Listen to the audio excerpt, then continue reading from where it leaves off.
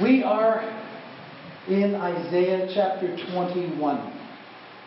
And if you were to read this, well, let me just tell you what happened. This past Wednesday night, Ruth Rudinsky asked me, what are we singing, what are we reading on Sunday so that I can know how to pick songs? And I told her Isaiah 21, and she read through it real quickly at our worship team practice and went, well, that isn't any help. Because if you read Isaiah 21, it's not a nice story. Nobody had any, oh, that's okay. Thank you for trying anyway. Okay, thank you, sweetie.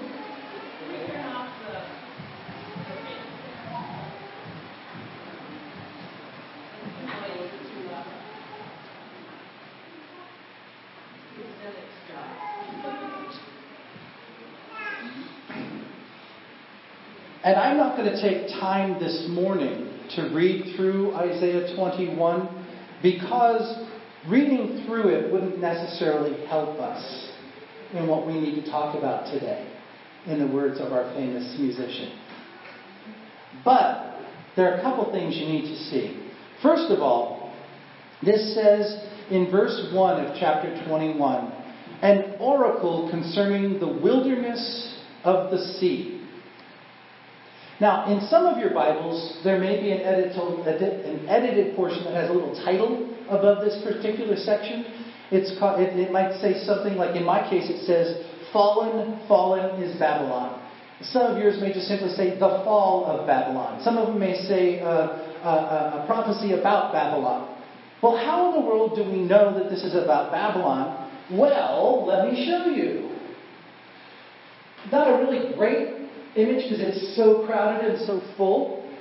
But if you look in the very center of this image, you see in red the word Iraq. Just to the right and down a little bit in black letters with a red line under it is Babylon. And then you notice Babylon is located along the Euphrates River. To the right of the Euphrates River, the east of the Euphrates River, is the Tigris River. And it then flows down into this big body of water down at the bottom over here, and that's the Persian Gulf. Okay? This body of water on the left of the screen is the Red Sea. The big body at the upper left is the Mediterranean Sea.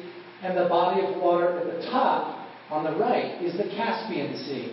But what we're looking at right now is the Euphrates River, the Tigris River, and how it empties into the Persian Gulf. And scholars tell us that one of the reasons why they know that this prophecy is about Babylon is because that Tigris and Euphrates River area has so many different tributaries the closer it gets down to the Persian Gulf that literally, if you're looking at it from a distance, it almost looks like it's all water. There's just this reflection of water, kind of like a mirage, if you will. If you've ever experienced a very hot day and you're looking off in the distance and you see what looks like water up on the horizon, that's kind of what this looks like from varying perspectives. But this whole area, you'll notice just above the word Babylon, just to the right of the word Iraq, you'll see in black letters, Babylonia. That was the ancient area known as Babylon. Above that was Assyria. Below it was Sumer. But Babylon is a city, but it's also an area, or not a nation, but just a geographical area. And so what scholars understand is that Isaiah chapter 21 was prophesied by Isaiah about Babylon, ancient Babylon, specifically Babylon the city, but Babylon the nation. Now, we don't have time this morning to go through all of the different histories and all of the different things. So my point is I wanted to give us an understanding of what this book is about and why it's important to us. So first of all, let me tell you, there we go. Scholars haven't a clue. I read and I read and I read and I read, and there is great divergence of opinion about what this particular book of the Bible is about. There are some scholars who say that Isaiah chapter 21 is referencing actions that occurred in the chapters of Isaiah chapters 38 and 39. There are some scholars who say, no, this is actually talking about Daniel 5. And notice the difference. Isaiah was written sometime between the years 740 and 681 BC. Isaiah chapter 38 and 39, scholars believe, was written somewhere in the neighborhood of 712 and 711 BC. So if Isaiah 21 is talking about the actions that occurred in Isaiah 38 and 39, then those the Isaiah prophecy of chapter 21 has to have been written before 712. Okay? It would have been 715, 720, somewhere in that time. Okay? If it was Daniel, it's 100 years or more, 150 years past Isaiah's lifetime. Some scholars say they don't believe in prophecy that talks about future events. There was literally one writing that I read that they said that they believe that this is actually, Isaiah 21 is actually a palimpsest. Well, I had to look up the word palimpsest. I had read it once or twice in my life, but I didn't know what it meant. Basically, a palimpsest, P-A-L-I-M-P-S-E-T, palimpsest, is a scroll or a document or a tablet that was used, then scrubbed, and reused. And so there's one or two or three scholars who say, well, Isaiah 21 was written actually for both of these events. And we can show you. And it went crazy. And I spent hours and hours and hours going, oh, this is not helpful to me, God. Remember, Ruth? It's not helpful to read this. Okay? So now, let me share with you just a little bit of what I did read and what I understood so that we're all coming from a basis. Okay? Daniel chapter 5 is this story about King Belshazzar in Babylon. If you remember the story from Daniel, there was a king whose name was Nebuchadnezzar. And if you remember, Nebuchadnezzar had these dreams, and Daniel was called in to interpret the dreams. And I think my thing has finally... There we go. And Daniel was called in to interpret the dreams. And then at some point, Nebuchadnezzar actually became like an animal and living for 7 years out in the field. It said his hair became full of dreadlocks, his nails curled around on themselves like an eagle's claws, and he lost his mind until he turned his heart and his mind to the Almighty God. So Nebuchadnezzar, at the end of his time as a king, was worshiping and honoring Jehovah, the God of Abraham, Isaac, and Jacob. Belshazzar is the son of Nebuchadnezzar. And Belshazzar, in Daniel chapter 5, it's recorded that he's throwing a huge party for all of his consorts. They're having a wonderful time. And in their drunkenness, Belshazzar says to the steward, hey, I want to make this a really cool party. Go into the storehouse and get all of those gold and silver goblets and plates that we took from that temple in Jerusalem and bring them out here so my friends can have a really nice place setting to enjoy this meal. So they literally went and they took all of the silver and gold plates and goblets that had been used in the worship of Lord God Jehovah, and they ate and drank from them in a drunken party. And the story tells us in Daniel chapter 5 that a hand miraculously appears and scrapes into the plaster of the wall a message that's in a coded message, and everyone is suddenly not drunk anymore. And they're going, what in the world is this? And so Daniel is sent for because Daniel has the ability to interpret. And Daniel comes in and he says, remember your father? Remember all that happened with your dad? And you didn't listen, and you didn't learn. And now what this is saying is that your time has come, and you are going to be overthrown, and you are going to die. And if you were to turn to Daniel, you don't need to do it now, but if you were to turn to Daniel chapter 5, the last verse of Daniel 5 says, that very night Belshazzar died. Because we know from history that the Medes and the Persians literally lowered the level of the Euphrates River so that they could come in under the city of Babylon and take over. And literally, these people didn't have a clue what was going on because they were drunk and at a party. And they were taken over, and then finally Belshazzar was killed. And then the Medes and the Persians took over Babylon. So some scholars are saying Isaiah chapter 21 is prophesying that event.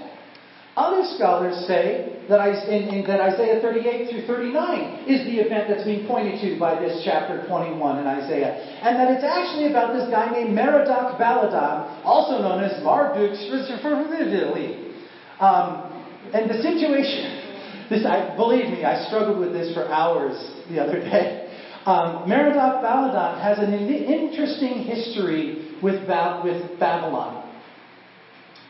He comes in and takes over during the time that King Sennacherib is the king of Assyria. And Babylon is kind of a vassal under Assyria.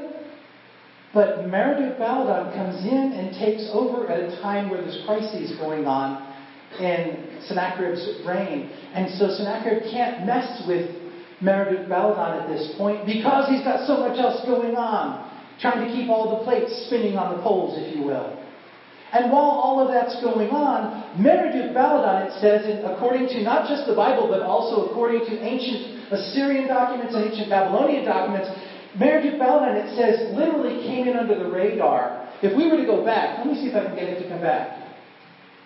If we were to look at this map, where's Babylon? Down in the lower part, or the middle part, I guess, if you will. And then Nimrod and Damascus are up in the upper parts, kind of like an arc. You see the difference in color, the greens? Well, he literally would come down through the lower parts down here and try to get the different city-states and the different nations to come into alliance with him against King Sennacherib. And if I remember correctly, there was 3 different times that Merodach Baladan ended up getting defeated. One time Sennacherib was so brutal that he literally destroyed the whole city, it says, of Babylon. He destroyed the temples, he destroyed all of the ark, he destroyed all of the worship places, he destroyed absolutely everything, leaving it in state of rubble because of Merodach Baladan. And so some scholars say that Isaiah chapter 21 is referencing this.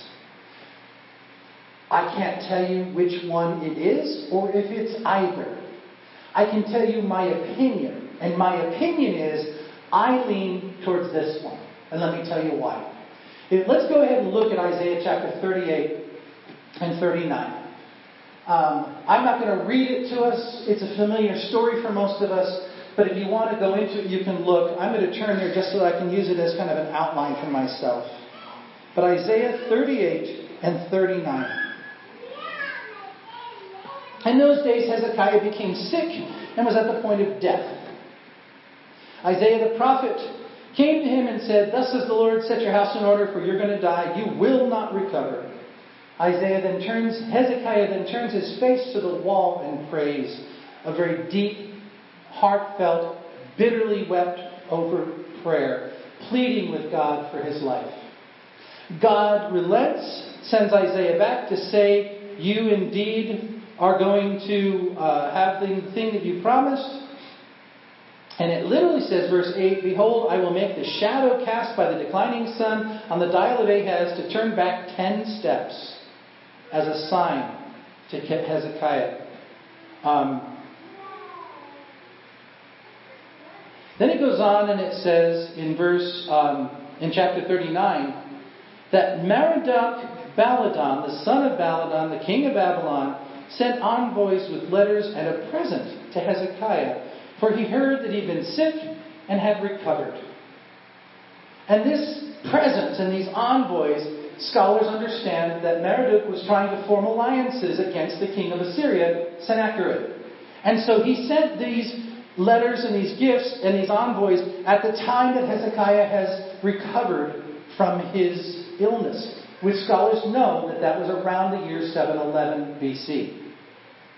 And it says in verse 2, Hezekiah welcomed them gladly He showed them the treasure house, the silver, the gold, the spices, the precious oil, his whole armory, all that was found in his storehouses. There was nothing in his house or in all his realm that Hezekiah didn't show them. Now think about this, folks. Hezekiah in 711 is showing the leaders of Babylon all of the plates and goblets that they're going to be eating and drinking from in the year 530. Because where was the valuables of the nation? In the temple. Hezekiah literally showed them all of the plunder that they could come and get in 150 years or 100 years. So in verse 3, Isaiah the prophet comes to King Hezekiah and says to him, so what did these guys say?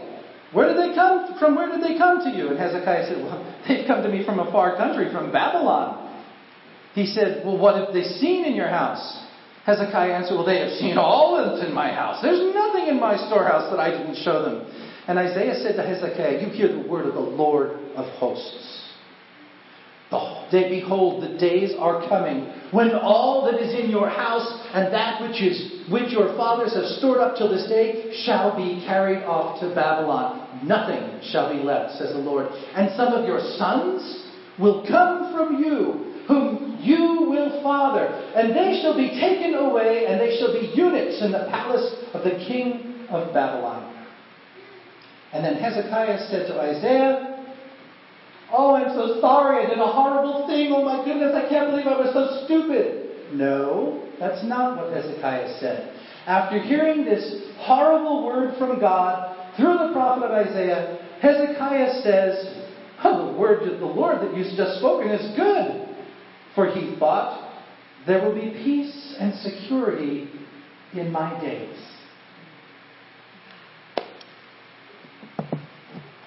What a stinking narcissist. You know what a narcissist is? Let me show you. A narcissist is someone with extreme selfishness. Someone with a grandiose view of their own talents and a craving for admiration. This man, Hezekiah, has seen God do miraculous, glorious, fabulous things in his life. Intimate things. He could pray to God. God changes his heart. God gives him signs and wonders. And then when he messes up because he thinks he's all that in a bag of chips, because all these bigwigs are coming along trying to woo him into their confidence, he goes, shh. This is great. And sure, here, come and see all this stuff I've got. See how wonderful I am? Like my Facebook page. Look. And then God's word comes and says, you fool.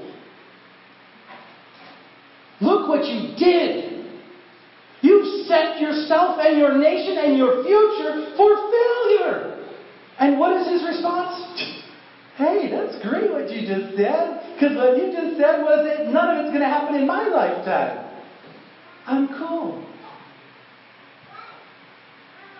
What an incredible narcissist. But you know what's so crazy? If you were to go back and look at the list of kings, Hezekiah's listed as one of the good guys.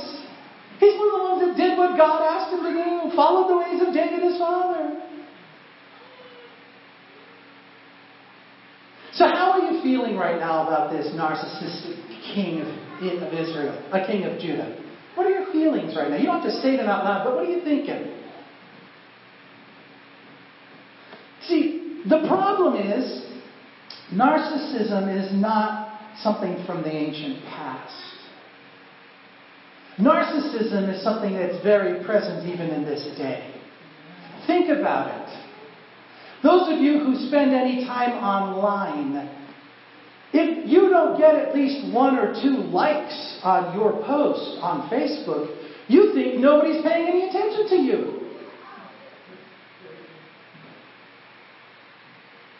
Or you're constantly sharing the one that everyone's talking about because you want to be in on the crowd. And that's just Facebook. We have this selfish mindset in this world today. It's all about me, my people, us. Now, I'm going to step into some really bad territory here. Black Lives Matter. Blue line. The blue line. For those of you who don't know what I'm talking about, that's the police situation.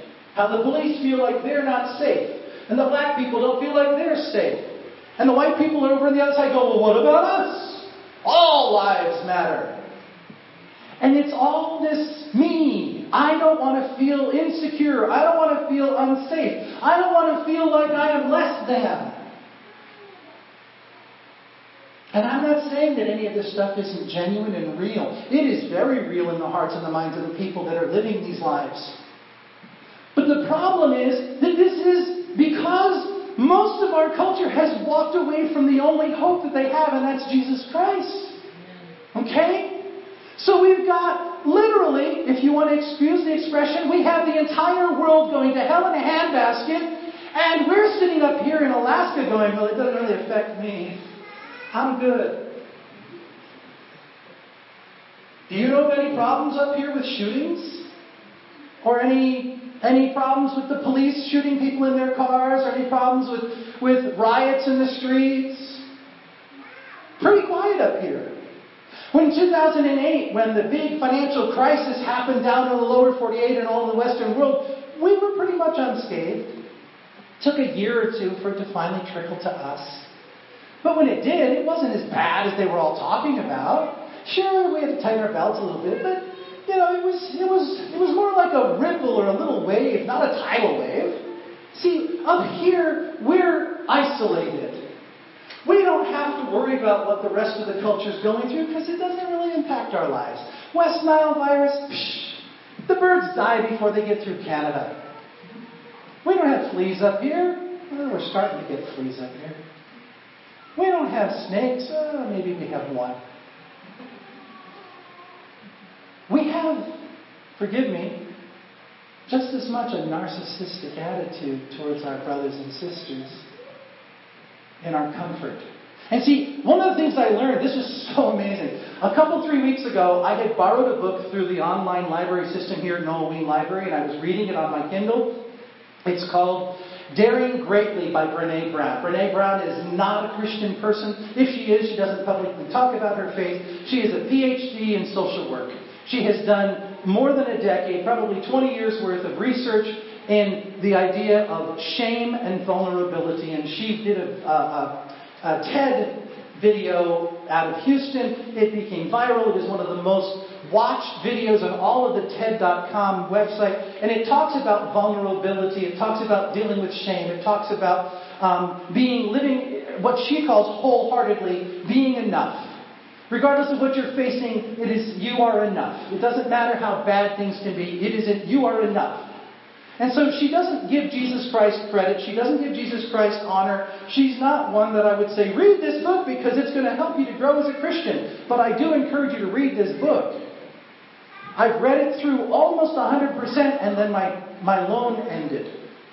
And there's about 10 people in line for the online loan program, plus the hard copy books at the library. So in order to be able to finish the book, I had to buy it through a used books thing on Amazon. And I finally got it, and I said, you know what? Rather than try to pick up where I was, I'm just going to start reading it again. And so I just yesterday started reading this again. I got through 1/4 of the book, and I'll be switched if the first chapter of this book didn't address this idea of narcissism and me. And I wanted to share with you just a couple thoughts that I read because it just spoke volumes to me as a Christian, as a human being, as a minister, and as a pastor of a church.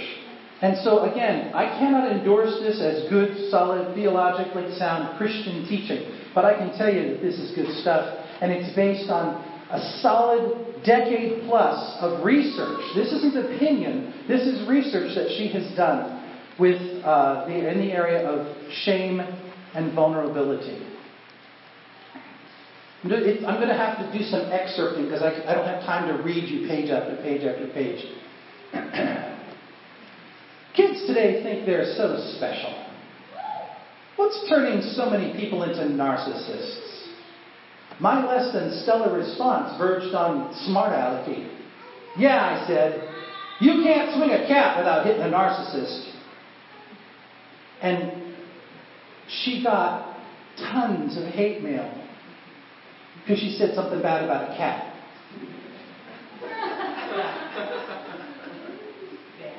This is the world in which we live, folks. I'm offended. You offended me. Narcissism. Well, my less than stellar response verged on smart alecky. Yeah, you can't swing a cat without hitting a narcissist. Also, I forgot to tell you, she's from Texas. And a lot of her colloquial expressions come out in her writing. But it stemmed from a frustration that I still feel when I hear the term narcissist thrown around. Facebook is so narcissistic. Why do people think that they're doing is so important? Kids today are all narcissists. It's always me, me, me. My boss is such a narcissist. I mean, she thinks she's better than anyone. And always putting other people down.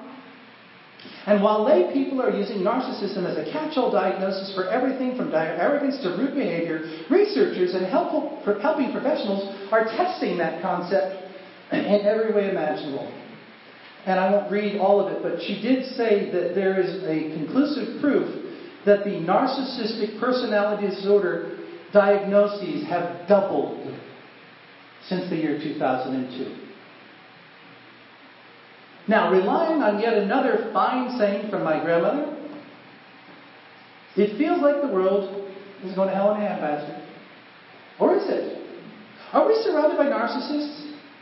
Have we turned into a culture of self-absorbed, grandiose people who are only interested in power, success, beauty, and being special? Or are we so entitled that we actually believe that we're superior, even when we're not really contributing or achieving anything of value? Is it true that we lack the necessary empathy to be compassionate, connected people? Now, if you're like me, you're probably wincing a bit and thinking, yes, that is exactly the problem. Oh, not with me, of course, but in general, that sounds about right. It feels good to have an explanation, especially one that conveniently makes me feel better about myself and places the blame on those people. In fact, whenever I hear people making the narcissism argument, it's normally served with a side of contempt, anger, judgment. I'll be honest, I even feel those emotions as I'm writing this paragraph. Our first inclination is to cure the narcissists by cutting them down to size. It doesn't matter if I'm talking to teachers, parents, CEOs, or my neighbors. The response is the same. These egomaniacs need to know that they're not special, that they're not that great, that they're not entitled to stuff, and that they don't need to get over themselves. That they need to get over themselves. No one cares. Now here's where all of this gets tricky and frustrating and maybe even a little heartbreaking. The topic of narcissism has penetrated the social consciousness enough that most people correctly associate with a pattern of behaviors that include grandiosity, a pervasive need for admiration, a lack of empathy. But what almost no one understands is how every level of severity in this diagnosis is underpinned by shame. Which means we don't fix narcissism by cutting people down to size and reminding folks of their inadequacies and smallness.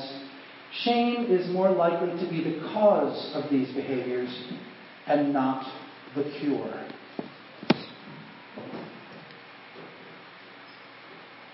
I stopped after reading those words. I stopped because it just gripped me. This is another quote that I found. I think abundance and scarcity are two sides of the same coin. The opposite of never enough isn't abundance, or more than you could ever imagine. The opposite of scarcity is enough, or what I call wholeheartedness. What she's saying is her research is showing her that people who live in scarcity where they don't feel like they have anything, I don't get enough sleep, I don't get enough time, I don't have enough money, I don't have enough friends, I don't have enough, or people who have everything they could possibly want. She said that's really the same thing. The best place to be is is in the middle where you are enough. Where your life is enough. Where you are satisfied with who you are and what you're doing and where you reside. And it's just enough. And I'm good. And I'm whole. And I'm healthy. Now, again, that's a psycho thing. Psychobabble thing. It's a social work thing. But there's some spiritual truth there. Because in my life, I lived as a Christian with shame for 30 years. And it wasn't until I was 40-some years old that I finally was able to get rid of my shame. By giving it to Jesus by faith and walking away. Literally. I didn't do anything magical, mystical, or super duper stuff. I walked up to an altar of prayer. I knelt down. I said, no hocus pocus, God. I don't want tears. I don't want people pounding me on my back and praying for me. I just want you and me alone. No emotions. I want you to take this away from me. I'm tired of carrying this burden of shame. I'm leaving it here. I stood up in that altar and I walked away. And from that day to this, I do not carry shame ever again. It is no longer a burden that I carry. But I can tell you that it did, in fact, impact my life in the same way that she's been talking about this. It was always, I didn't feel good enough. I didn't feel like I had enough. I didn't feel like I was a good enough father, a good enough husband. It was these whispers that were in my brain all the time. She says her friend calls them gremlins. So what are the gremlins saying to you today? Yeah, I'm not good enough. I can't do this. I'm not going to be able to do this. You see, there are people who project grandiosity, selfishness, narcissism. But the reality is, they're hunkered down in the corner, scared to death that there's not enough. Or, I have it all, I have no satisfaction. And the only real hope, the only real sense of well-being is found on a foundation of Jesus Christ.